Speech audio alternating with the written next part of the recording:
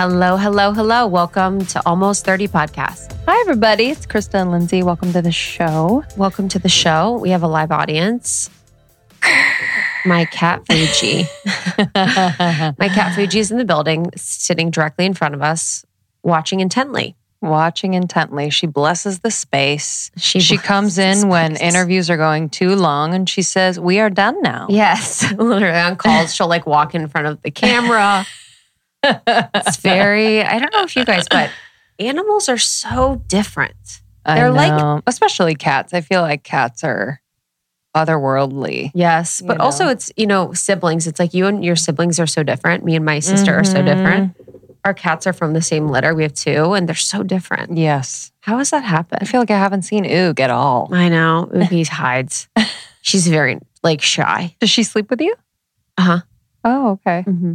Did it take her time to warm up to you guys or no? Okay. It took a little bit. Yeah, she was always shy, but Fuji has never been shy, which is so interesting. But I think messaging with animal lovers in my DMs is like my favorite thing. I know. Dude, when people send pictures of them listening to the show with the dog or cat, like laying on them or they're listening on a walk and the dog, I don't know. It's just so sweet. And a lot of our member workshops, you'll always have the animals in screen. It's very interesting whenever you're doing healing work or anything like that. I've also had healers say that. They're like, whenever we're doing healing work, animals are always around. Anytime I would go see Milana, Aria would be close by and Milana would always say, she's like, "Oh, she's here for the healing. She'll be a part of this." Oh, bless. If you're new to Almost 30, welcome. My name is Krista and this is Lindsay and we're two best friends. We're over 30, but we talk about health, wellness, spirituality, sometimes entrepreneurship.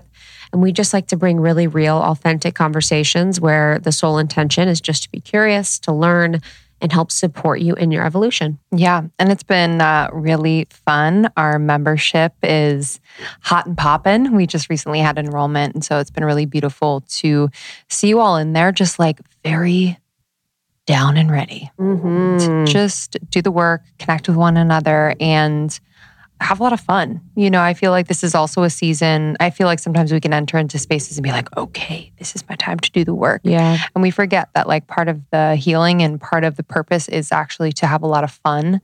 So that's what we've been doing, just having a lot of fun in the membership. So welcome to all of our members. Welcome, members. We love you so much. Yeah, this batch isn't fresh.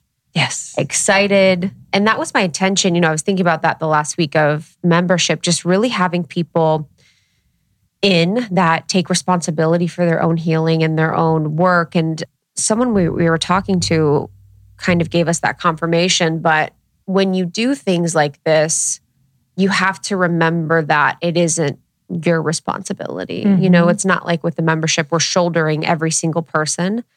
We create the space for every person and we set the tone, but we're not responsible for, the work, how much or how little people get out of it. And it's been really powerful because so many of them are just confident in themselves and willing and understanding of what they want to do and how they want to leverage the support. It's powerful. Yeah.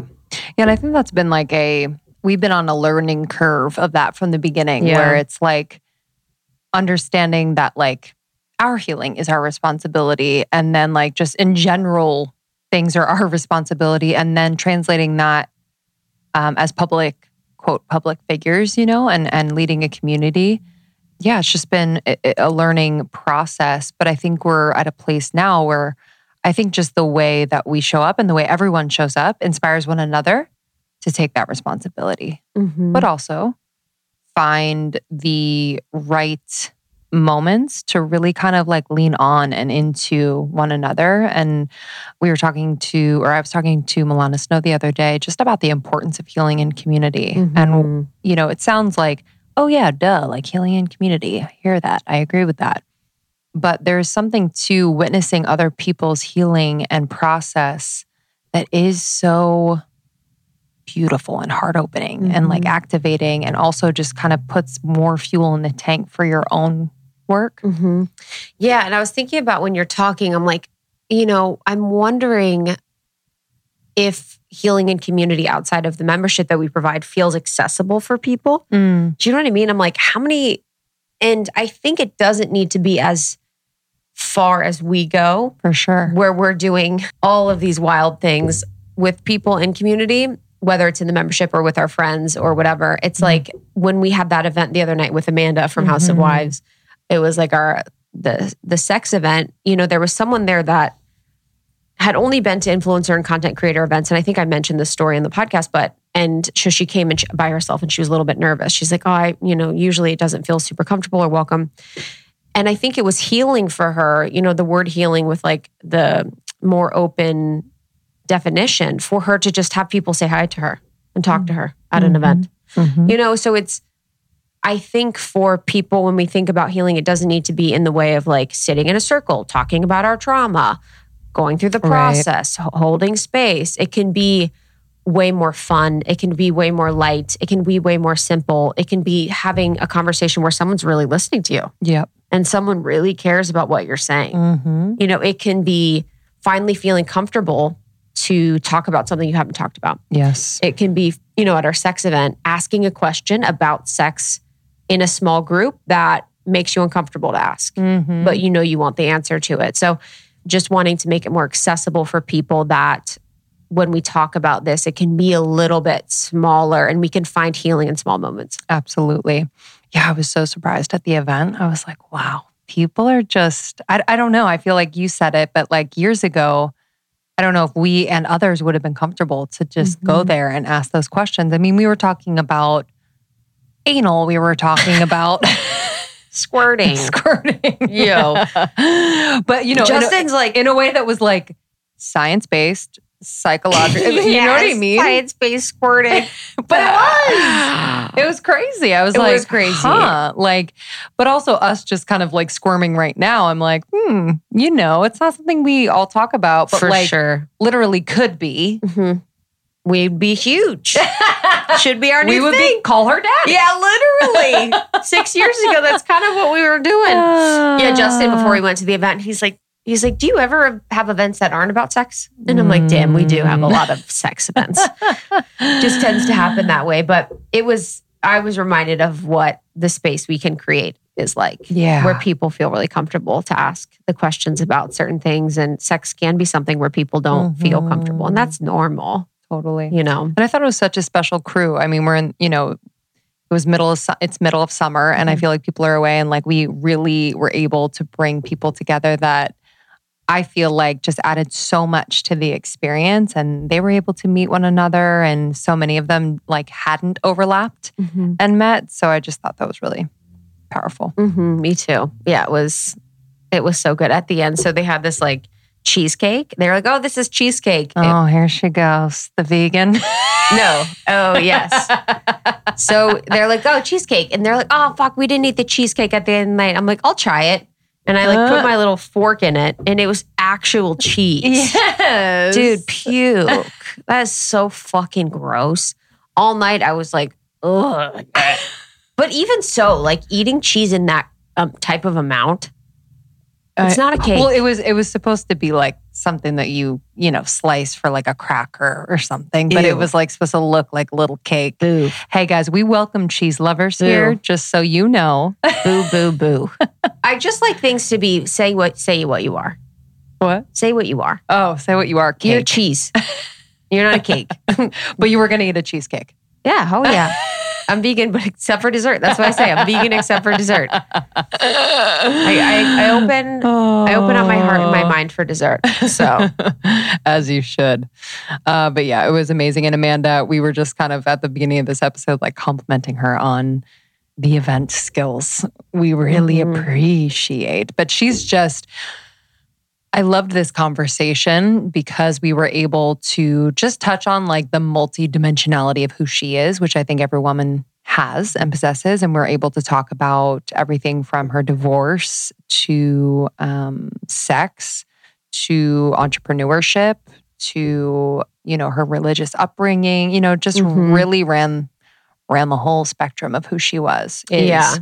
And if you guys don't know, so House of Wives, the company that Amanda founded, we have invested in and we work with. And the reason why we work with Amanda is because their mission is so aligned to ours. They're all about community. They're all about empowering women in a way that doesn't feel like the marketing empowering women. It like really is to support them in feeling more in their body, feeling less stress, having better sex, having better sleep, which are foundations for like a good life in a lot of different ways. And I swear by their products. I've taken so many CBD. I think when CBD really became popular, I can't even tell you how many boxes I got sent of CBD, like unreal amounts. And this is almost like psychedelic for me sometimes because I'm not someone that goes by any portion sizes or regulations. I just kind of do whatever I want and have varying results. And I swear I feel it works. Like I've never had a CBD work like the way it does. And I really love all of their products. They also have products that support their Last Prisoner project. So they do have a give back component. They grow all their CBD at a farm in Denver that's local. And all their products are just super, super high quality. Yeah. I think, what I love about CBD is that it really helps you be in your body, and I think a lot of times with anxiety that like it can kind of take you out of your body and out of the moment.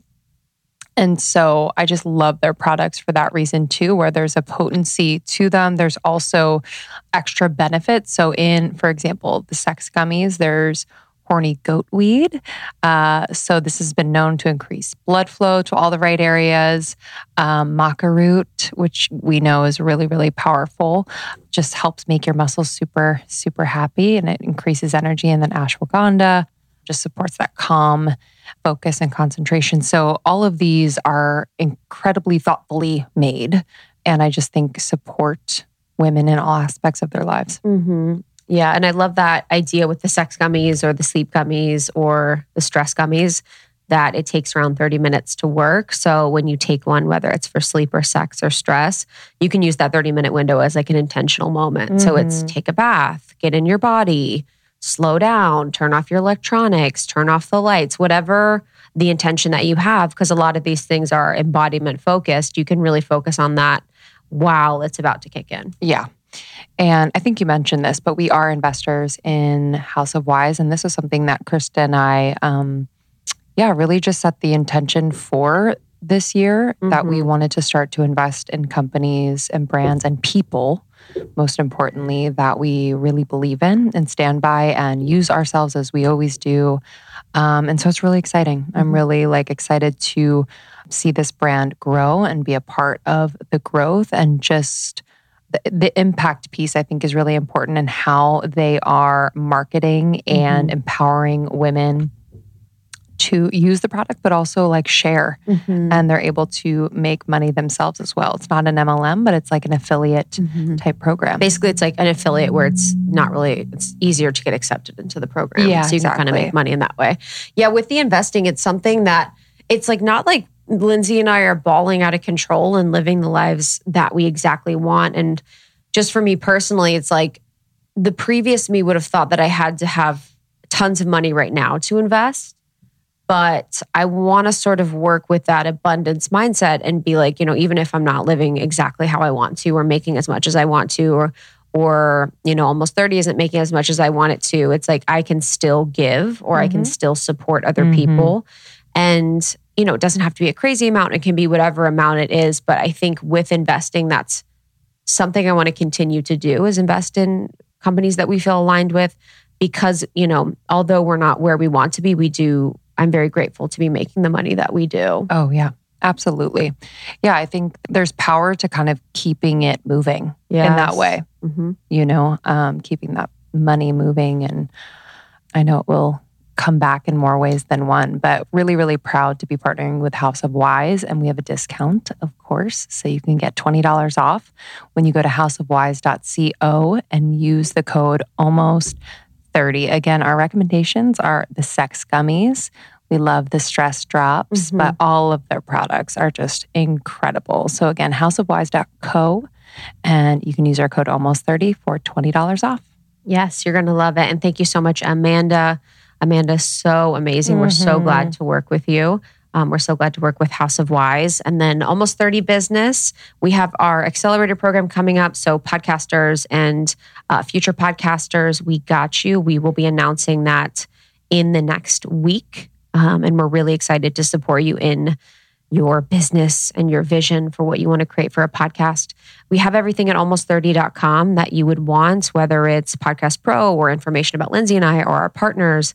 That's like our hub. And we've been really investing in the blog portion of it to really bring a lot of the insights that we glean on the podcast to written form so you guys can share them in blog posts. And then just make sure you're subscribed to our newsletter. We send discounts. We send personal notes from Lindsay and I. We send really interesting and hopefully valuable information through our newsletter. Yeah. Thank you all for listening. And please share this episode if it resonated with you. I'm sure it will resonate with someone you care about. And we will see you on the other side. Major announcement from Almost 30. We are hosting Space Camp on January 28th. This is our favorite event of the year. Camp Almost 30 has gotten a little bit of a rebrand because we were feeling like, I think we're ready to really go there with our community. So we are welcoming guests who we feel have really taken us to a whole other planet in our interviews and in our conversations with them. So guests like Brie Melanson, she is going to be doing a workshop on psychic development, find and tap into your gifts. She is a teacher and channel and one who has really been such a support and teacher for Krista and I throughout the years. We are welcoming Jordan Younger. So she is going to help us find our galactic origins. She is the podcast host of the Balanced Blonde podcast. She's an author. She's a spiritual teacher.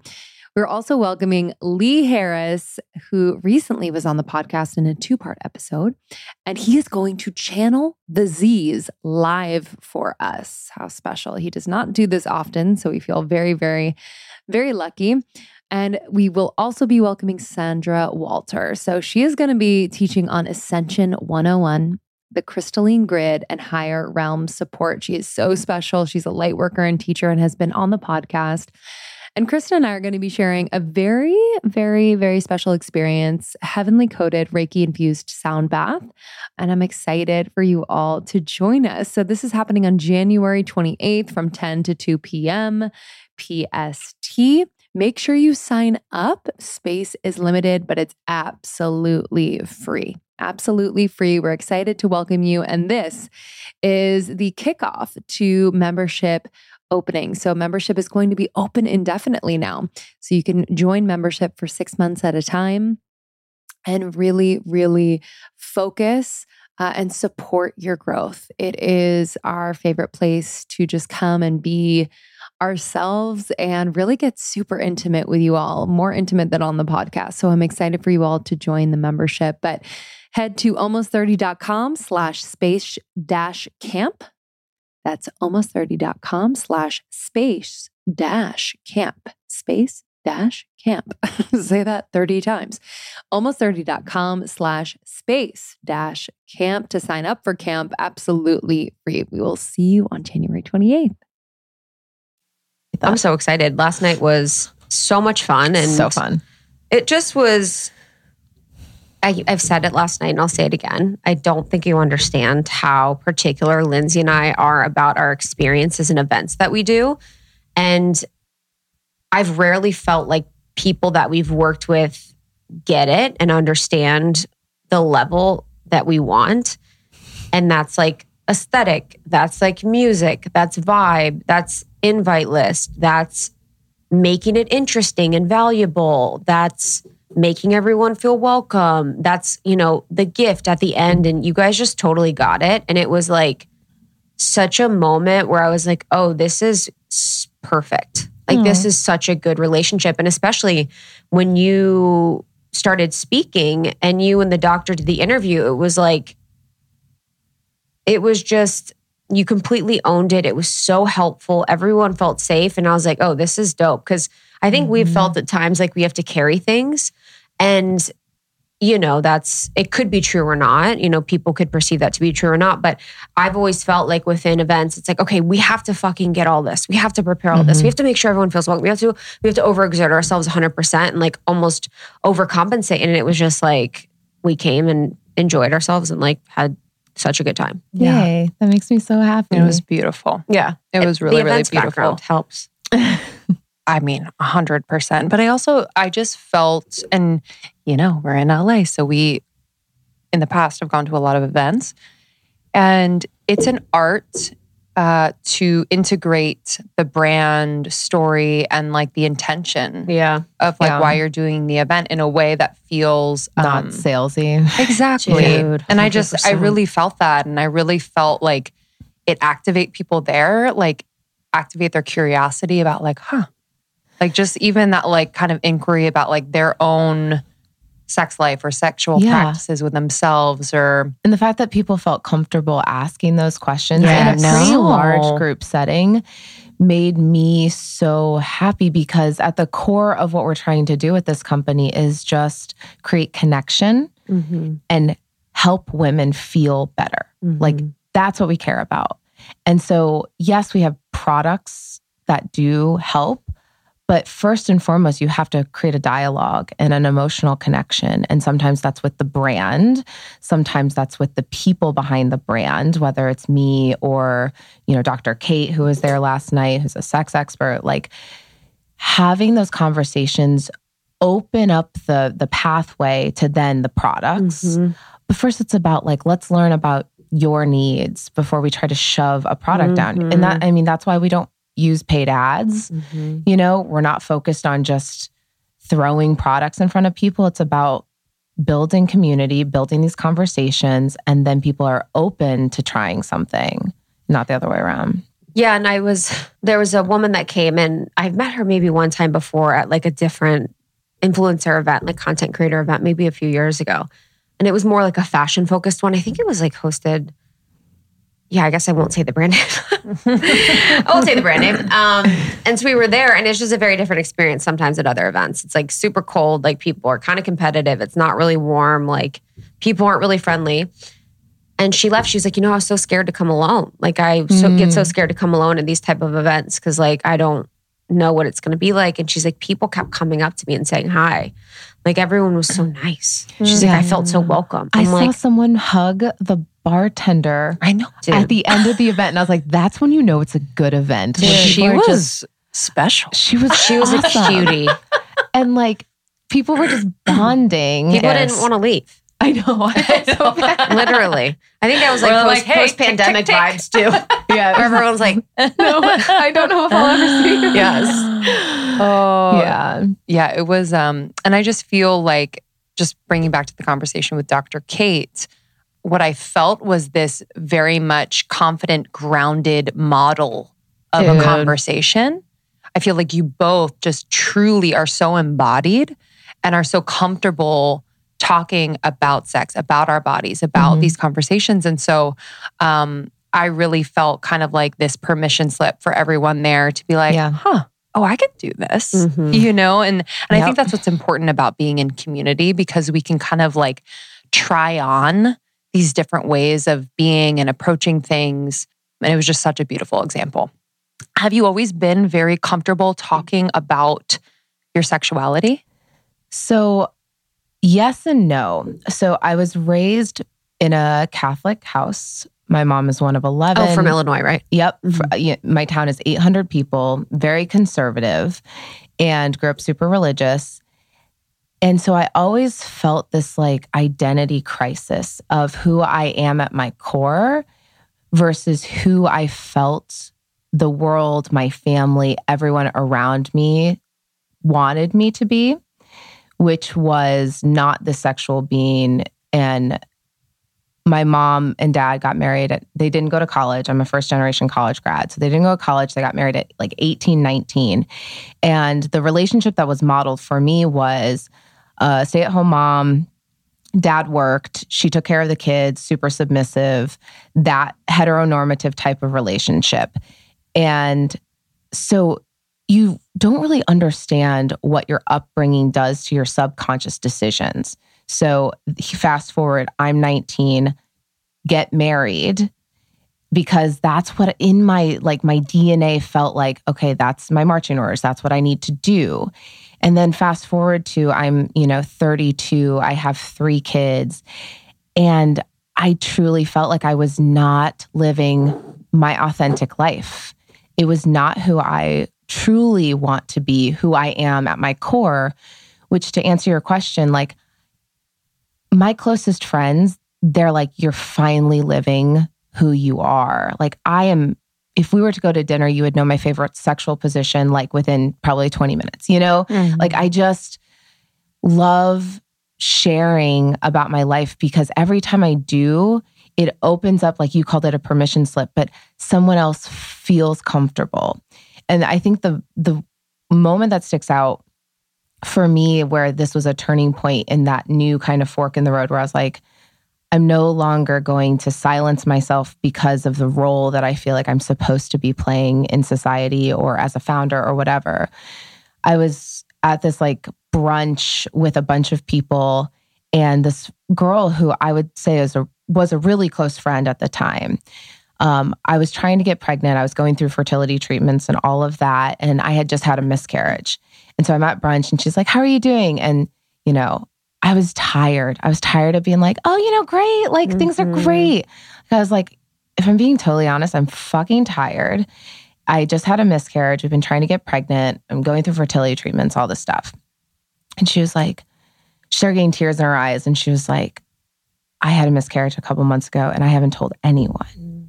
And she's like, and you could see like this weight lifted from like her shoulders where she was like, felt safe to talk about this.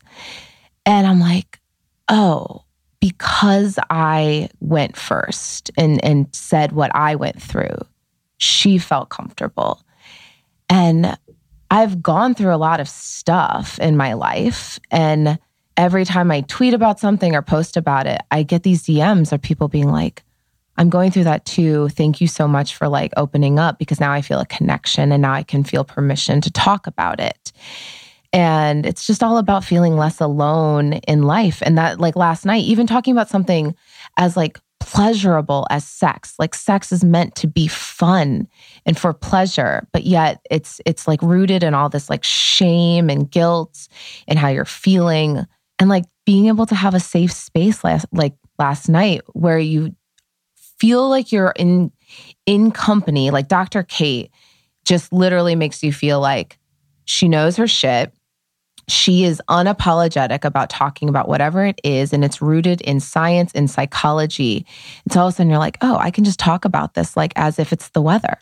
Like, oh, okay, we're going to talk about what is the clitoral like stimulation inside, outside, like her talking about it. I'm like, I feel safe to now ask whatever question I want to ask. Yeah, I think there's so much of that with vulnerability and authenticity. It's like when it's true, people feel the permission. But when it's inauthentic and people are sharing for the sheer sake of, for anything other than the truth of what's happening, people don't feel safe. So I do think that there's a fine line where there can be sharing of trauma or experience, and it's actually not what's exactly true energetically in that moment. And the difference in when you're saying like, oh, this is actually true for me, that's when it's felt. And that's when there's like the heart opening for other people, because that is when it's safe. It's like, oh, wow, we both went through this. And there's really something powerful about that synchronicity too, where we've seen in our events, and I've seen a lot even in the past year,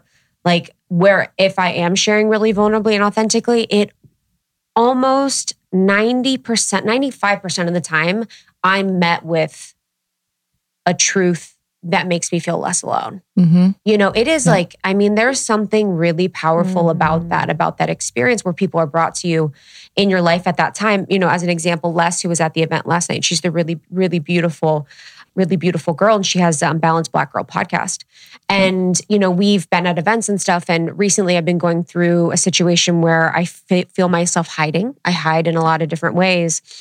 And it's because of mother issues. And, we just randomly went on a walk and just started to share openly and vulnerably. We're both going through the same exact thing. The people brought in my life are going through the same exact thing. And so it is really powerful when you bring people together in community with that.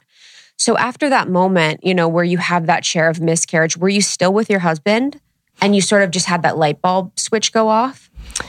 Yeah. So we have 3 kids, and that was our first. So we were struggling to have our first. And so funny when I look back, like I was raised where you don't talk about emotions. Therapy is not really a thing. Yeah.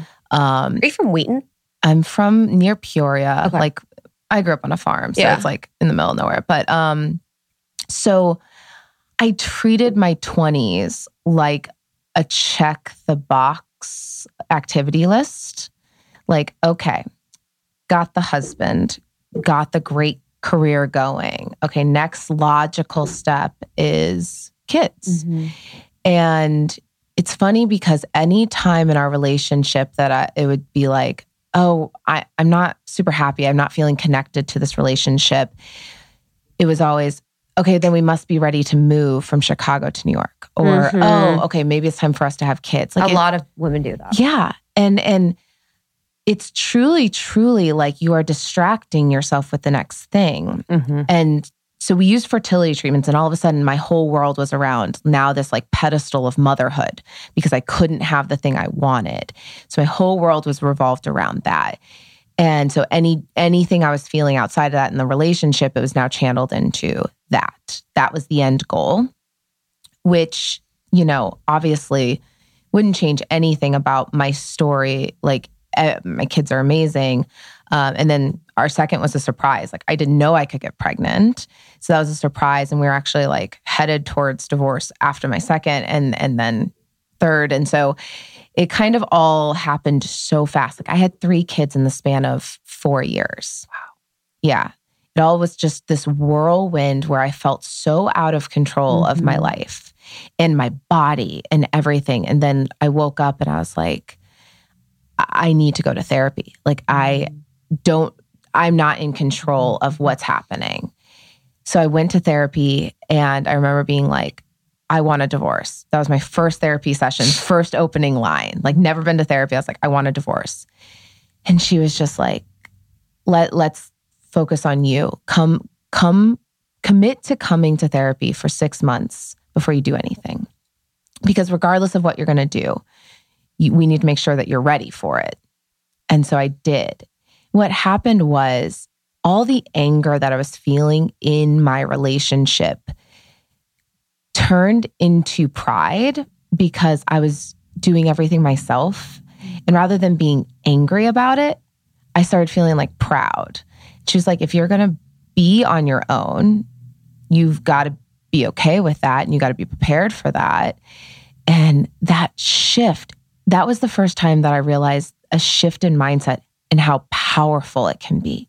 Literally, I was doing the same thing every single day, but one was rooted in anger because of how I was looking at the situation. And then the other started to be rooted in pride and how strong I could be and how capable I was. And it was the exact same day-to-day situation. So that to me was like the power of framing your reality. And from that point on, I was like, okay, I can do this myself. And I'm okay with that. And at the end of the day, like I've talked to so many women about divorce, and it's hard. And, you know, it is truly, truly something that like you have to be prepared for. But at the end of the day, most women are like Googling, like if you find yourself Googling, like, should I get a divorce? Right? Like that's like a sign, right? We've actually had someone else on the podcast say that. Like I forget who that was. Like you're like looking for quizzes. Yeah. Like, Like one night in the middle of the night was like, should I get a divorce? Dude, that is so funny. I wonder that I'll think about it. Yeah. You're like trying to find the like BuzzFeed quiz of like, are we headed to divorce? Yes or no? Yes. And in those moments, my therapist said something really powerful. She was like, you're going to make a decision. And then the rest of the work is making that decision the right one for you. Right? There's no guidebook to this life. And you have to just be confident in yourself and know you're making a decision with the data points you have at hand, with your feelings, your emotions, the work that you've done to process where those emotions are coming from. And like for me, filing for divorce was also like, it takes 2 to tango. Like I have my own stuff. What did I contribute? What were my triggers? Because you don't want to repeat that. You want to understand why it wasn't like a good relationship for you. And so I think making that decision and then saying, this is the decision I'm making. And now the rest of the work is just, how do I make this work for me? Mm-hmm. Like, what's the work I now need to do to be understanding the difference between being alone and lonely? Like that was a huge one for me because I was ready to just jump into like the world of dating and jump into the next relationship. I'm like, I need to sit with myself for a second, which is so uncomfortable for me. And so there was a lot of work that had to happen after that decision was made, but it was not about like, was it the right decision? How did you manage being a mom, but then also doing this for you? You know, I feel like oftentimes there is kind of this default of like, okay, let me think what is best for my kids. And you kind of put yourself on the back burner. So how did you kind of differentiate between that during that period, especially? 100%. I think the guilt around divorce, regardless, like I would get responses like, marriage is hard. It's supposed to be hard. And I'm like, that's not my truth. Like that is, I'm not happy. I've been working and I'm not happy. So that's not a helpful response. Thank you. But then the second one is you're breaking up your family, right? You're doing this to your kids. And there was a lot of work in therapy around that guilt and shame of that and what I'm doing to my kids. But at the end of the day, kids will thrive in a house where both parents are happy. And that was not the reality. And my depression and anxiety and stress was feeding into them more than I ever realized until, fast forward to now, they get a very intentional, present mom who is happy and meeting their emotional needs because I met mine first.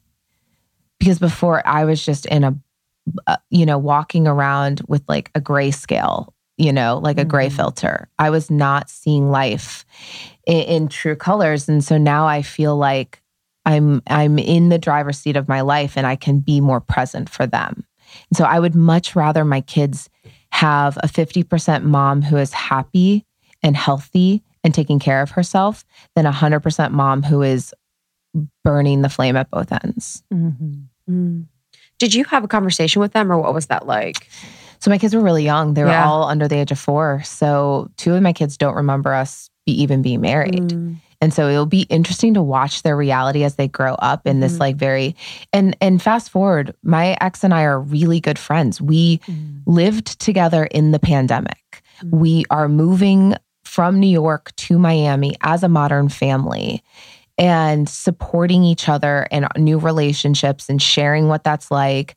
Like we were able to work through it for the kids to say like, let's just accept that we weren't, in a good place and let's make this work. Like we're a modern family now.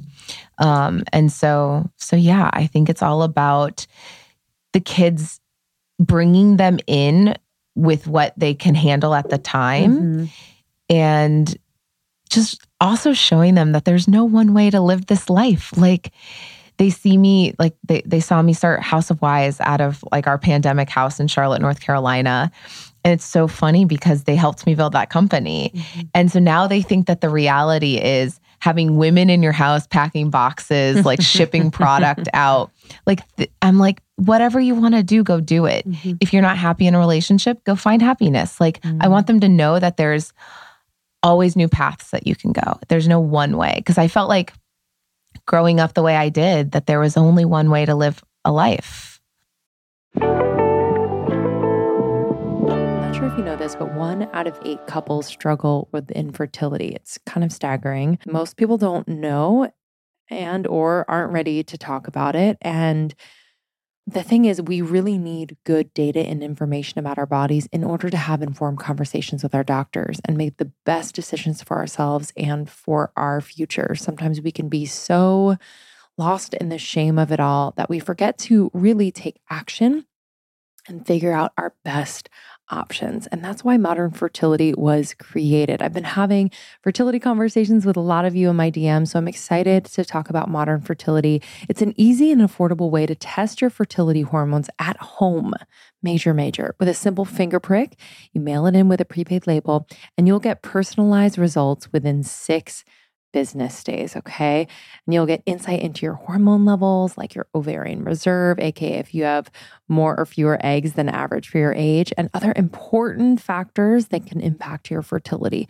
The results really go deep into what every hormone means, and you can also download the results to review with your doctor for next steps. Just to give you a sense, traditional hormone testing at a fertility clinic can cost over $600, but Modern Fertility tests the same general set of hormones at a fraction of the price. And if you go to modernfertility.com/almost30, you can get $30 off your test. Plus, you can get reimbursed for the test through your FSA, HSA. If you want kids today or maybe one day in the future, clinically sound info about your body can help you make that decision that's right for you. So right now, Modern Fertility is offering our listeners $30 off the test when you go to modernfertility.com/almost30. This is limited time, so take advantage now. That means your test will cost $149, which is really, really great. Hormone testing at a fertility clinic, again, can cost 3 times as much. Get $30 off your fertility test when you go to modernfertility.com/almost30. That's modernfertility.com/almost30. You know, growing up religious and from a conservative place, do you feel like you both kind of had this understanding of like your individual evolutions, and that's why it kind of works, where there's like a respect? How did you get to this place where you can have a really healthy modern family? Mm-hmm. It's rooted in a love for our kids. I don't think it's as transcendent as what you just said. It truly is the thing that came out of that marriage as the best thing is our 3 kids. Yeah. And they're so fucking cool. And we want to like make sure that we give them the best life that we can, given the circumstances. Yeah. And then continuing on our own paths and whatever growth. Like you can't want someone else's growth more than they do. And so that was like a big thing for me. And so I'm just focused on my own growth and being the best mom I can be, and then letting him live his life. Beautiful. For a lot of women, I think that happens. You know, I'm reading Women Who Run with the Wolves, and they talk a lot about in the mythos and stories that she tells, it's like, or in the mythos, if you pronounce it that way, but she talks a lot about how it's like women come into their power in their own, like in their 30s, 40s, and even 50s. And it's like this awakening that women have. And I do find that to be a trend with a lot of women that I know, where it's like they're continuing to evolve or lean into their growth or lean into their expansion. Yeah. And even in the conversation with Dr. Kate last night, I was like, you know, it's so interesting because when we have these conversations, we always talk about men and, you know, their ability to almost always orgasm and their ability to like enjoy sex and all of these things. It's like, but they don't have what we have, which are these community gatherings where we're being really honest about how we feel with things. And we're provided with educational information and we're provided with a safe space to explore and grow. And men don't have that. You know, men don't have the ability to heal and grow in community like women have. And I think that's where it gets sad for me, you know, where a lot of men, it's kind of like you leave them off where they are, like at their phase in time, because you can't want them to grow any more than they want to themselves. Yeah. Kate was talking last night about how that kind of internalized, like, not misogyny, what's the word? Like the men have to hide their emotions because they have to be those like hunters. And that's what society expects of them. And so even if they are having those emotions, they're suppressing them and they're using sex as an outlet and not the healthier way, which is talking, processing, being around people in community. And so that siloed effect of like, no. I'm strong enough. I can handle this. I've got this because I'm a man. And when she said that, I was like, all right, I don't want to like always feel, I don't want to feel sorry. I feel bad. But like, how sad. Like if I want to sit and cry with my best friend because something is hard, or like I am feeling lonely, or I'm struggling with something, you feel not alone. And we can do that. And society has allowed us that freedom to do that. Obviously, there's so many other headwinds being a woman, but like we can process those things. Yeah. And for men too, it's like the only route I think shared in the media and through culture for men to feel intimacy is through sex. Yeah. You know, and women, we have intimacy with our girlfriends. We can do you know what I mean? Like our intimacy opportunities are so great. And it's almost like because of that, we don't go the route of sex every time. Yeah. Which is like seemingly, from my perspective, almost the healthier way. So it's sad because for a lot of men, they want to have sex more because it's the only way they feel intimate. Right. You know, it's like the only way they feel close. Well, it's funny because we do this growth work as women. And then, like you said, like you hit your 30s and you've done kind of a lot of the work. And so then all of a sudden sex becomes for pleasure and fun and not that crutch for emotional intimacy and that connection with someone. And that's why I think you ramp in your 30s, because now you view it as true pleasure. And yeah, I feel like there's this like axes of like women are on their prime in your 30s and then men are kind of on the decline because they've probably been repressing all of those emotions. And sex served a very different purpose. Yeah, that is interesting to think about, kind of how it becomes more of the fun and the pleasure as you get older, where like I think we're taught at some point where it's like, this is the most intimate connection, this is sacred, this is like, and while that is beautiful and true, it also kind of like robs it of that like, oh, this can also be self-expression. Right. This can be pleasure just for you. This can be a fun way to connect with someone, but we put so much pressure on it to be something. I wonder if there's a connection with also the way we've been raised, especially in a, Christian household where sex is for procreation. And then now I'm almost 36, like I have kids, like I don't think about sex as that utilitarian purpose. And so there's now freedom in that. Like I'm not searching for someone to procreate with. I am now like trying to understand my limits and boundaries and what actually is pleasurable to me. And that's so fun to me because there's the world out there and there are lots of things that are not for me. And there are a lot of things that I'm like, oh, I'd be down to try that. Like, what is sex and what is pleasure and intimacy in this new context of there's not an end goal other than pleasure? What's been your experience in like being so free in talking about this and expressing yourself about this in the context of like being a founder and in this world? Like, has it ever felt like not accepted? It's funny because sex is a big part of who I am, what I talk about, and what I believe in, and helping women feel like comfortable talking about it. And so I knew sex was going to be a product line for House of Wise. We have sleep, we have stress, and we have sex. And when we were about to launch like the sex gummies, which was our first sex product, I started posting a little bit more on my Instagram that was around like this topic.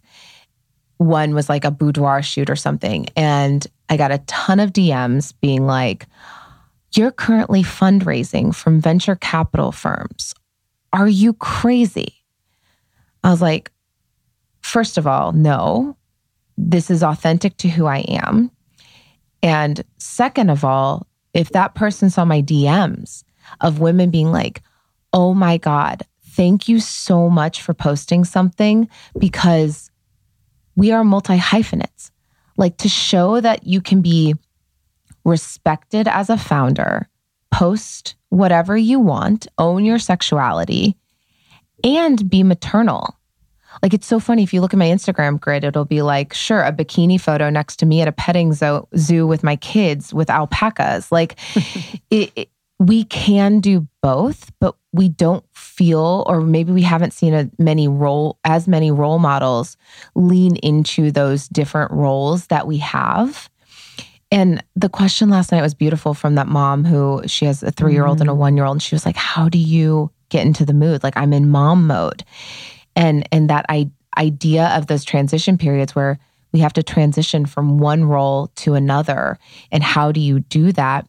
But going back to your question of like VC funding and like having investors and being a founder, for me, everything in my life is surrounding myself with people who accept me and know that this authenticity that comes with leaning into each of those roles will alienate some people, but those are not the people that I want in my corner.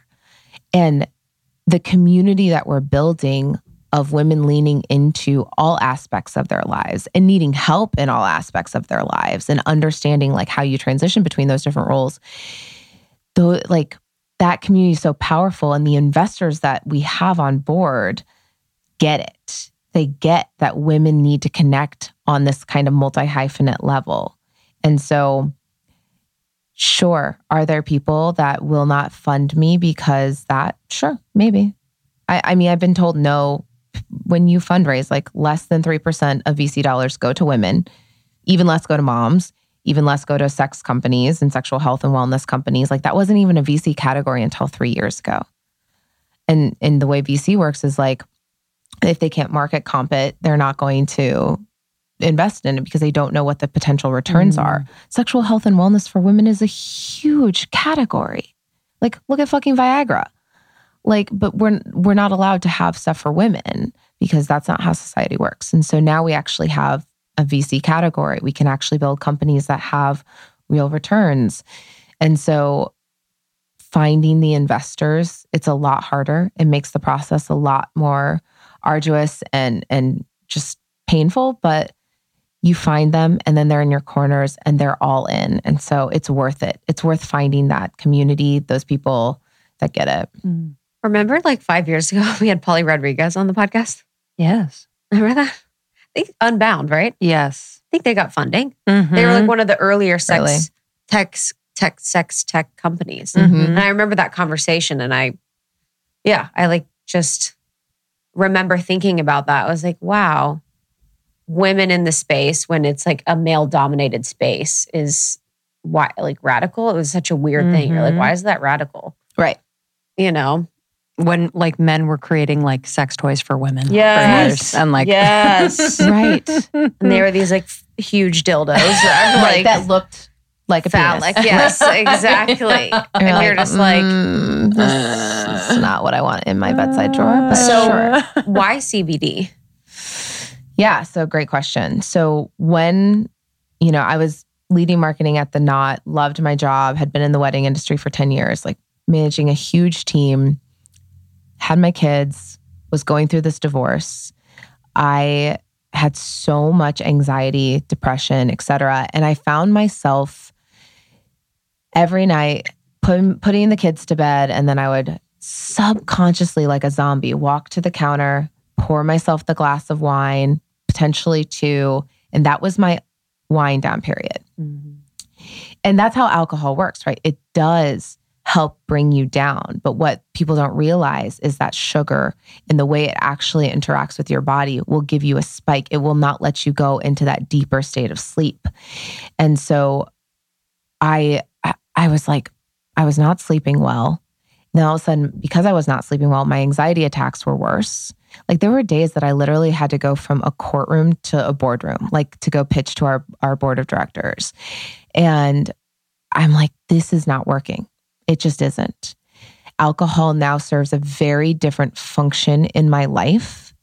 And I had never touched cannabis before because again, conservative upbringing, the stigma around cannabis, and just like the federal, if you look at it from like a lens of the like legalization, like it's so confusing of like, is it bad? Is it good? 40,000 people are still in jail for something that white men are now making billions of dollars on. Like, what the fuck?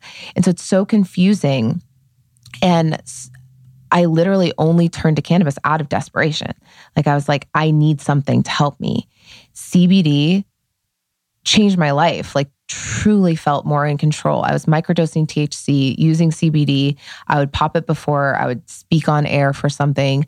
And I started to slowly feel back like in the driver's seat of my anxiety. And there were no brands that like spoke to me. And also because the FDA won't oversee this, there were so many bad products on the market. Like I would wake up and have bloodshot eyes one day, or I would be groggy. And I'm like, I'm too high functioning. I've got too much important stuff on my plate to relinquish this to a brand that I don't trust. And you never knew because there was so much just like white labeled stuff. You had no clue who it came from, where it came from. And so like we have literally been on our farm in Denver, played with the kids of the farmer who runs that farm and planted hemp seeds. Like I know exactly where it comes from. I've touched like 10 rows of the hemp because we've planted it as a team. And we work with a team of chemists. They're all original formulas, but like it was important for me. Maybe this is my high need for control, but I was like, if I can't find a brand that's going to speak to me that I trust, I'm going to create it because there are so many women like me. And for those that aren't really familiar with CBD and hemp, can we speak to just the benefits, especially for women? And a lot of women in our community are high functioning. They have a lot going on, and why it's important, the sourcing of it. Yep. Because I know it's a little bit of a Wild West. Yeah. So first let's talk, like the biggest question we get is like, will I be high? Right. And so what's the difference between a hemp plant, marijuana plant? So when you think about a cannabis plant, as it grows, it has both THC and CBD. There's tons of cannabinoids. There's hundreds of cannabinoids in the plant. And in the beginning, the plant has high CBD, low THC. That is a hemp plant. As you grow it and cultivate it, it becomes what the term is like, it becomes hotter, meaning the THC count starts to go up and the CBD count starts to go down. And at that point, it crosses this threshold where it is marijuana. The THC is the psychoactive. And so as the THC goes up, that's where the psychoactives kick in. And so if you don't harvest the plant at the right time, then it has higher THC counts, then you will get high. CBD is harvested when it's high CBD, low THC. Ours is full spectrum, which means that it has all the terpenes and the cannabinoids of the full plant. So we do have the less than 0.3% THC, but that creates this thing called the entourage effect, which actually is like a fancy term for saying you feel all the effects. It helps with the body high. And so what does CBD do? Well, so it interacts. We did not know we had an ECS, an endocannabinoid system in our bodies. That was not discovered until 2009. And it works with basically almost like an adaptogen, meaning if you are overstimulated, it will help calm you down. If you are understimulated, it will help bring you back up. And so our bodies are miraculous in how they function, and giving it something that can help interact with your ECS. We have a cannabinoid system in our body, an endocannabinoid system. And so working with the cannabinoids in the hemp plant, it helps regulate. And so the number one feature of CBD is promoting an overall sense of calm in your body.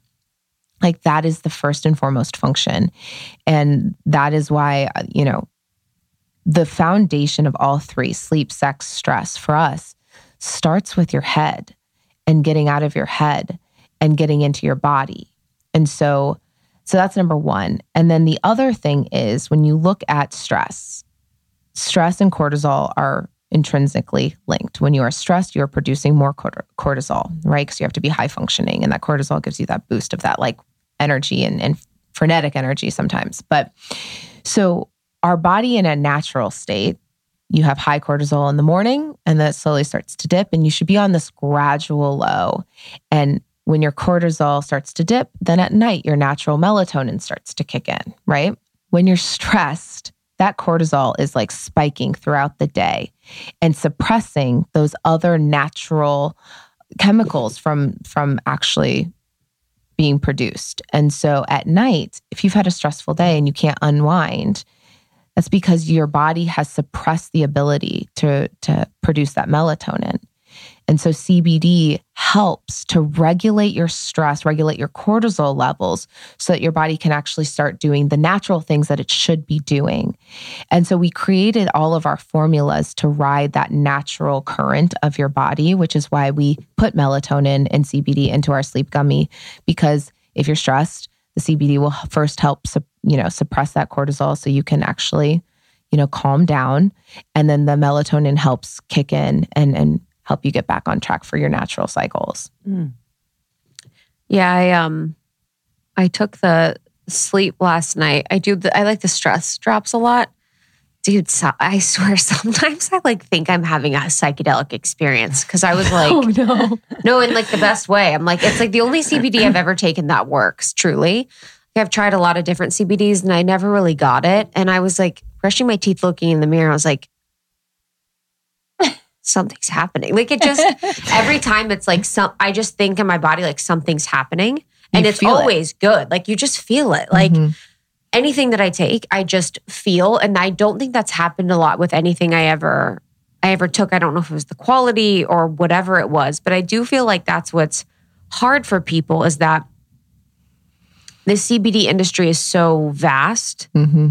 And I feel like there was such a push for it in the past 2 years. So I do feel like a lot of people have tried it and it hasn't been potent enough or worked. Do you find that in the space, it's there's a lot of riffraff? Yeah, 100%. I mean, I feel like I picked the hardest industry to build a company in, but it's for that reason. Because there's so many products out there that are not working and they're duping women to buying, spending all this money on stuff that doesn't work. Mm-hmm. And yes, I do think that we saw this huge spike after the Farm Bill was passed. Everybody was they call it the green rush, right? Everyone was we can make money.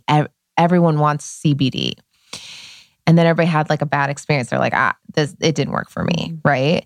And so now we get to come in kind of 2 years later and really focus on women talking about their experience with our product.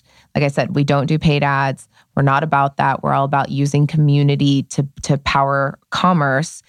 And you see people have that guard up at first. They were like, I could buy this at freaking Walgreens. What are you talking about? Mm-hmm. And for us, it's about the function and making sure that we have the active ingredients so that you feel, because CBD is a powerful carrier. It will heighten the sensation of anything you pair with it. And so for sleep, for example, you will feel it after 30 minutes. You should not be in a position to drive, whatever. But it's about hearing somebody talk about it first, that they're oh wait, maybe I should try this. Mm-hmm. And with the sex gummy, we were talking about last night with the crew, but you take the gummy and within 30 minutes, you start to feel the effects start to kick in. But it's when you take the gummy that all of a sudden you've given yourself permission to start to say, all right, I'm going to start to get out of my head and into my body.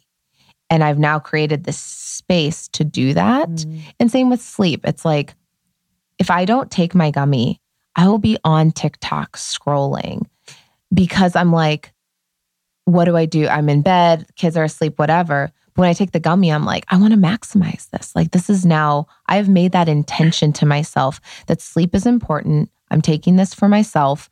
And I'm oh, okay, I'm going to go take a bath. I'm going to do a little, face massage or whatever. Mm-hmm. And then I go to bed. Mm-hmm. And I that's probably what you were feeling of you were allowing yourself to be out of your head and what am I feeling right now? And you're feeling your melatonin kick in. Mm-hmm. I think I always take too much of whatever it is too. Oh God. I always just whatever the... What did you do the other day? The other day, some person was over and they brought us stuff.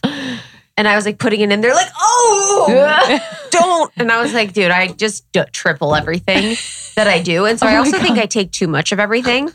But I really I really feel it, honestly. I've taken 3 sex gummies before. And that was pretty wild. Yeah. Justin was happy. Justin was I feel extreme presence and being in your body can feel psychedelic.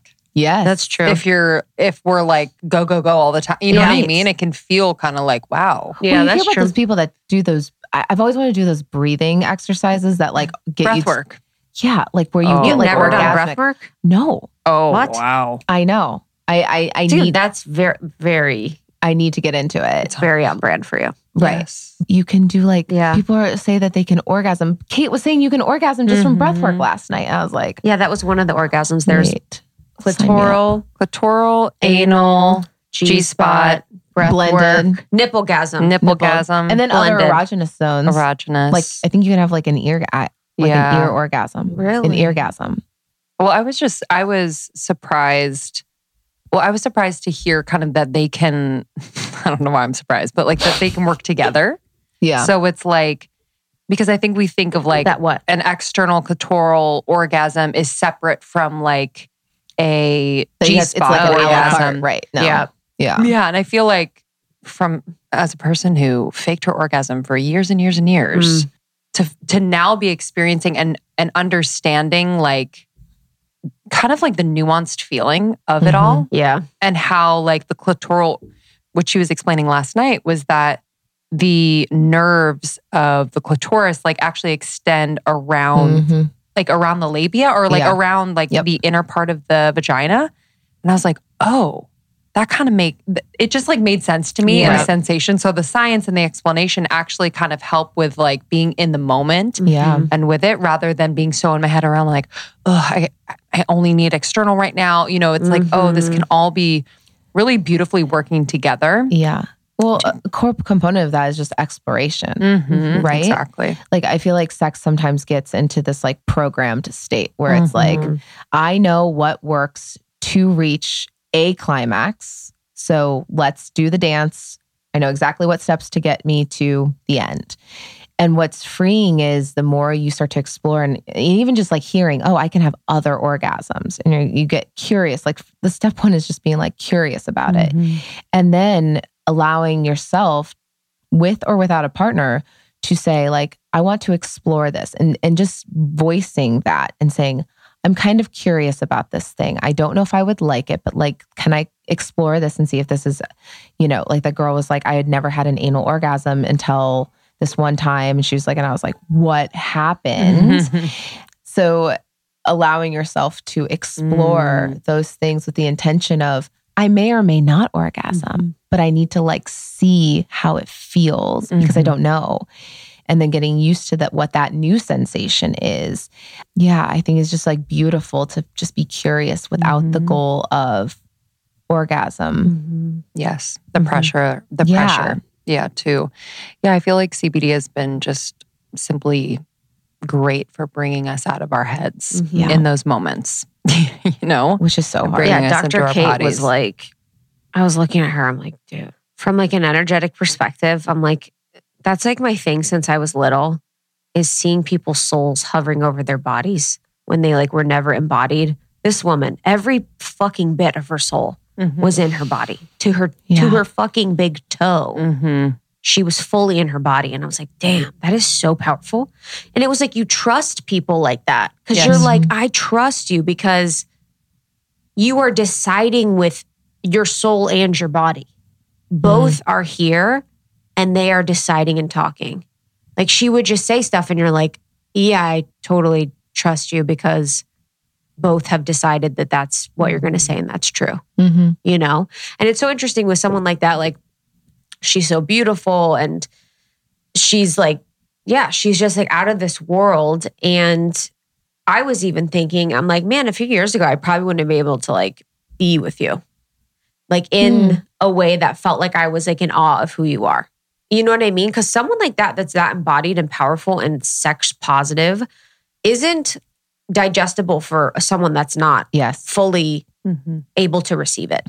Yeah. It's like you are now can be in a place of like awe and respect versus intimidation. Oh, I'm like, I want to learn. Exactly. It's intoxicating. You know, when you're around people like that, you're like, I'm going to watch what you're doing because I want to not steal their essence, but you're like, I'm seeing this thing about you that I admire and I respect. And I'm like, I want to try that on. Mm-hmm. What do you think blocks us? Because I think in my 20s, powerful women were intimidating in a way that I would shut down. And our immediate reaction is to be like, well, maybe they're not so perfect. Like you first kind of go into that mode. And it's like in my 30s, I just meet people and I just am I just fall in love with who they are and want to just be in their orbit. Mm-hmm. And I don't jump to what does their embodiment, I love that word.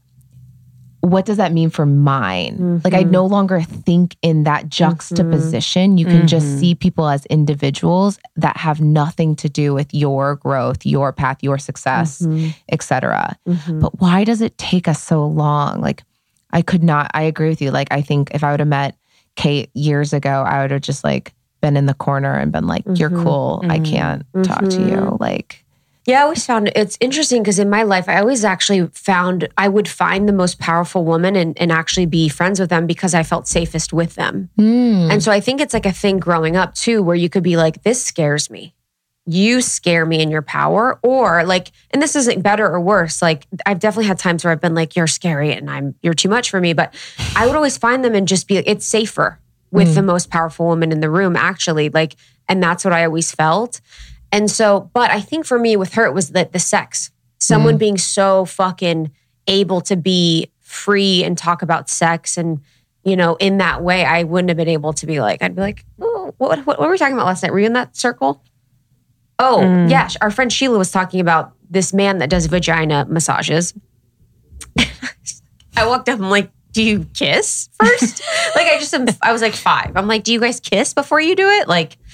So I think there's so many different layers to that. Wait, I feel like I need to ask more questions. Oh, about the vagina massage? Yeah. Dr. Sheila. Call Dr. Sheila. Yeah, Dr. Sheila knows a man that does vagina massages. For the purpose of orgasm? Mm-hmm. Oh, I know. So where did I hear this? It was on a podcast where this man could make a woman squirt. Literally, he knew what buttons to push and how to get her into those positions to make that happen. And so he did it for multiple people, and they would tell their friends and be like, because Kate was saying, only 50% of women can, but 50% of women can. Mm-hmm. And so people would tell their friends and be like, go see if you can. That's amazing. Wow. Yeah. I'd have to feel real safe with him. Yeah, honestly. But I think to your point of just, why in our 30s or as we get older, we feel just more comfortable to receive the power of another person. I just think if I'm thinking about myself, it's I just got to know myself so much better over the years. And I had less of that judgmental voice in my head, where I respected myself and therefore I respected other people's power and light and understood that if I was in reverence to that and really present to that in someone else, it has the power to inspire me. Mm-hmm. Yeah. So I think you nailed it. It's the self-talk and how you feel. Your relationship with yourself is where it all starts. And I think in our 20s, we don't necessarily have the capacity to sit with that feeling. Or at least I didn't. So that's a broad statement. But I feel that's kind of a thing where we're to sit with this feeling of wow, Amanda is so powerful. It's actually making me feel a little insecure and I kind of don't want to be around her. Mm-hmm. What is this? Mm-hmm. Yeah, I think at that phase, you're something's wrong with, in that phase, when you're younger, you're something's wrong with her. She think that's the classic. Can't be me. Yeah. My favorite. Right. Oh, she thinks she's so cool. She thinks she's too good. Right. That whole thing. And it's part of that step actually is the being what is this showing? That's what's this showing me about me? Mm-hmm. But I feel so much of your early 20s and even in your teens is fucking high school. Yes. You're oh, it's just an extension of high you're school and college. Oh, it's always them. Yeah. And as you get older, you're what is this about me? And then as you get older, you're wow, I am me and they are them. And that is cool. Yep. I think that's what's cool about getting older. But as like a female founder and in the VC space, I'm sure you have a lot of people to compare yourself to. A lot of people get funded, like every day you're getting news of all of these successes and all of these crazy things. What's your process for that? Do you look at the news? Do you look at other funding information? Like, how do you keep yourself excited about what you're doing, not comparing and focused? Yeah, that is the biggest struggle. Like, you definitely are saying to yourself, we should be going faster. And then your investors are saying, go faster. Because obviously the name of the game is return on that investment, right?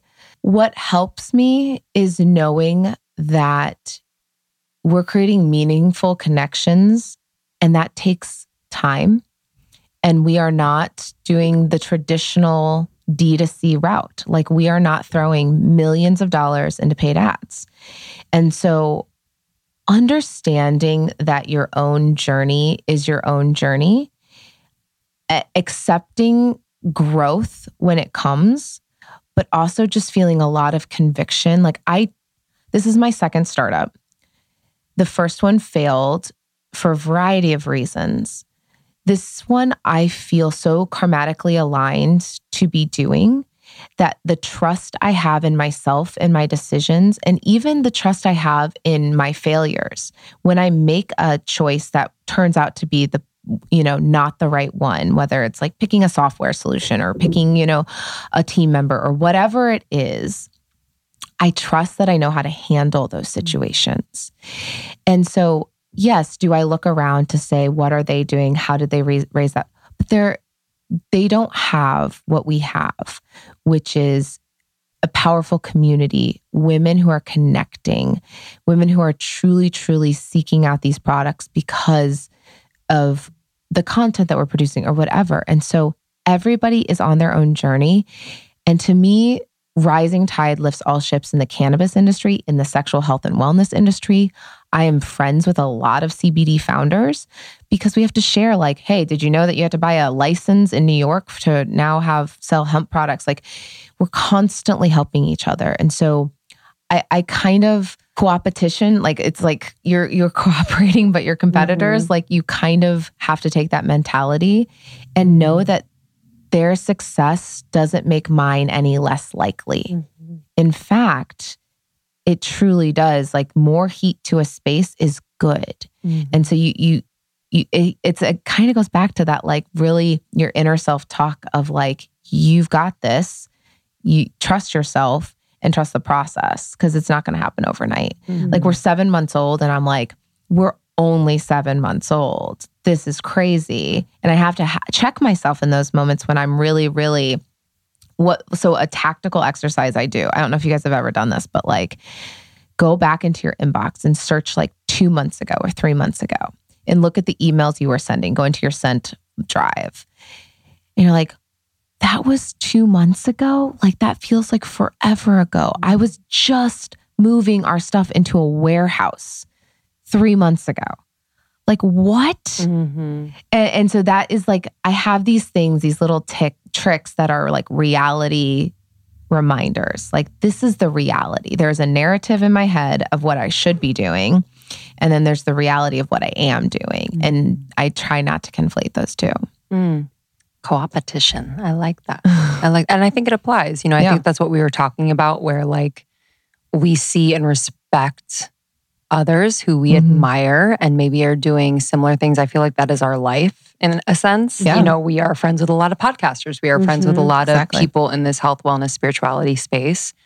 But I think one of the reasons why we've been successful and they've been successful is that collaboration and just kind of like seeing each other's light and the uniqueness of one another and being able to put up one another's uniqueness. Yep. And yeah, there's literally very, very infrequently a thought of like, does that take away from what we do? Right. Yeah. There's just the abundance is like, exactly. Abundance mindset versus zero sum. Mm-hmm. Yeah. I think too, you said earlier, and I was thinking about this, is the going first, I think is good too. And I think that's what I try to do. If I feel a sense of like, oh, I'm feeling like a little competitive with that person. Like, it's almost like I want to cut the energy and just support or see how I can help, and almost just like make it, although subconsciously I'm like, I feel competitive, I'll make a conscious decision to like go against my subconscious and like support them in some way or figure out a way to like do something with them so that it's like the energy no longer is there. And it's like whatever competitive energy I potentially felt does not exist, because in this conscious experience, like we're supporting one another in some way. And it's not fake, but it's like, oh, this is no longer. That thought is no longer. And I think you mentioned earlier about going first. And I think that's so important for leaders and founders and people that want more from their life, women that want more for their life, is really the choice to like always go first, like be the person that's going to initiate and move forward with whatever it is that you want. Yeah. And you have to be okay with losing some relationships along the way. Because there came a point where I felt like a zoo animal in some friend circles. And that taught... Wow, that's very relatable. Yeah. And it's the difference between spectator sport or true connection and doing life with me. And doing life with me is we are connecting, we are sharing together. There's a vulnerability and support. Zoo animal spectator sport is I'm here for the stories and then I go off and talk about them later. And those are very different things. And I think as women, the more you put yourself out there and whatever you're sharing, whether it's your sexual self, your maternal self, becoming more aware of other people's intentions, because not everybody is as in touch with their subconscious to understand when they need to go against it and why they're being triggered by those things and why they can't lean into that. If you're curious about something, why are you curious about it? And so that has been one of the harder learning curves for me as I put myself out there even more, is finding people who truly, truly are curious because they're curious for their own growth versus curious for sport. Very relatable. That's a good one. Yeah. And sometimes I think that's what creates a lot of the loneliness. Yeah. In what you do, what we do, because it feels, and I feel like I've had to just kind of think about this recently, where it feels like there is a projection that you, Amanda, are so busy. You are building a company and it's this glamorous, amazing thing. And you don't necessarily have time for just real authentic connection with people that potentially you really care about and they care about you. And so there's this distance that's created. Right. They start to retract themselves. Yeah. And then it becomes lonely for you, but then it also becomes confusing because it's like a self-fulfilling prophecy. Yes, exactly. Exactly. Sure. So it's just something to think about. And it's just forced me to be more communicative, even though it's like, I don't want to be the one to go first and talk about it. But like it requires, if those relationships mean a lot to you, it's like, what do you need in this relationship? And what would you like to see and experience more of or less of? And it's a lot of expectation management as well. I am a horrible texter. I am a horrible phone talker. And it's not that I don't want to communicate with my friends. It's that I'm drained in other ways. And so it's having that really frank conversation of saying, I'm in a season of life right now where at the end of the day, I turn my phone off. I need to like really unplug and recharge, or I need to be with my kids. And how can we still meet the needs of our relationship given that boundary that I need to set for my mental health?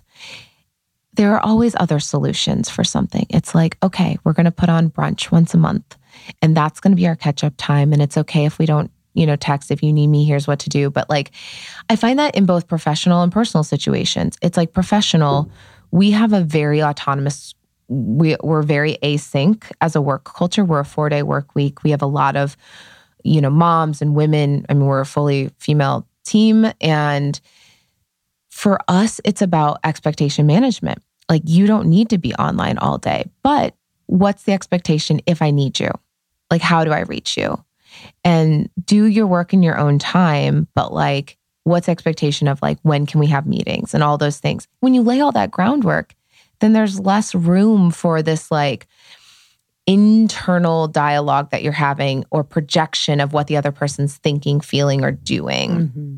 And so I think that in the absence of information, people create their own. And so you have to fill that with the true information so people can respond to it. Was it ever hard to let go of relationships? 100%. Yeah.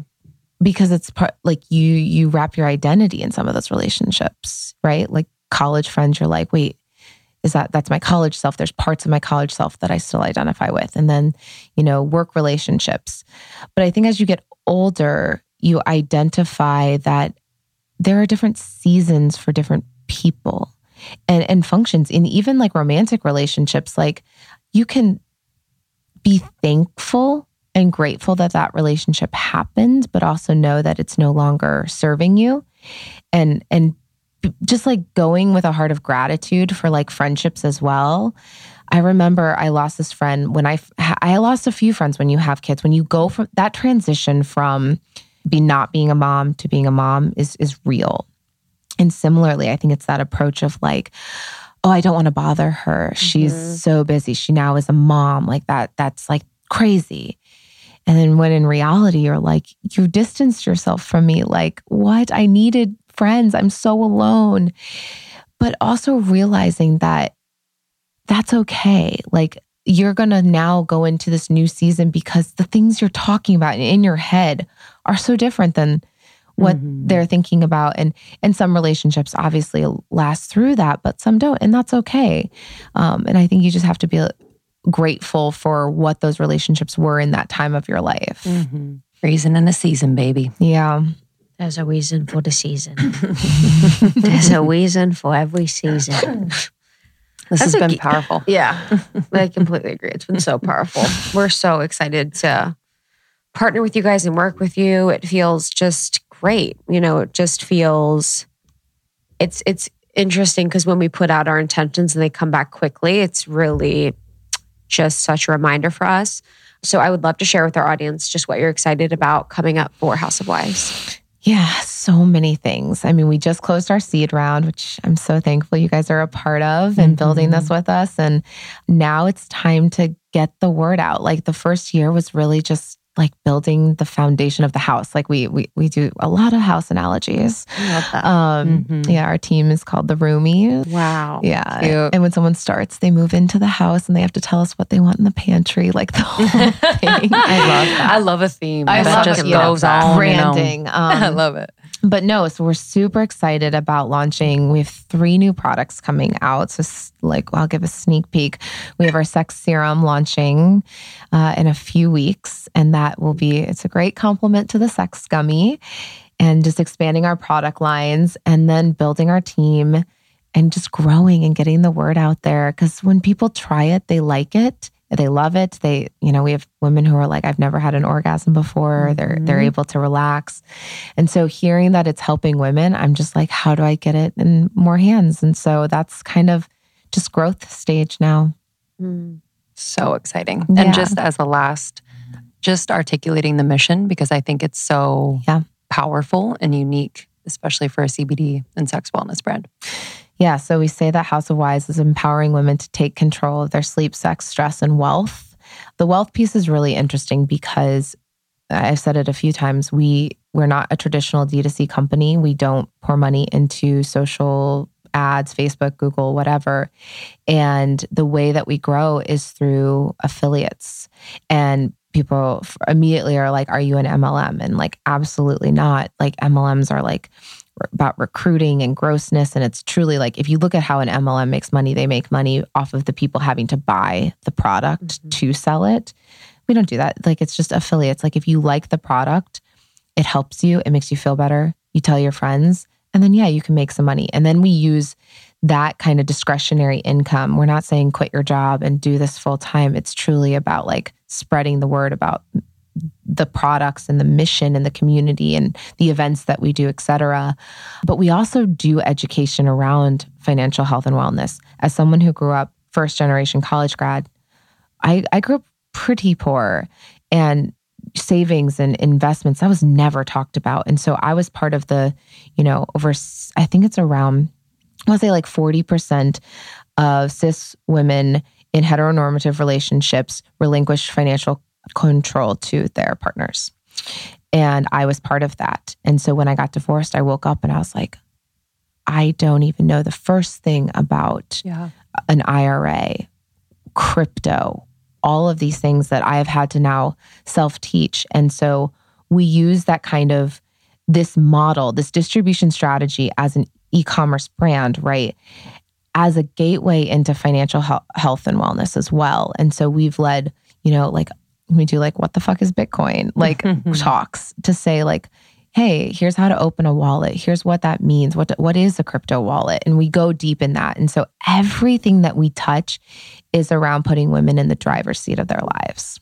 Proud to be a part of it. Yeah, I love it. Thank you so much. This has been such a pleasure and a joy. You guys can get $20 off at House of Wise with code almost30. Sex gummies are my favorite, and then the stress drops are my favorite. I also love the sex gummies, and I love the sleep drops. So good. And I just got some from my dad.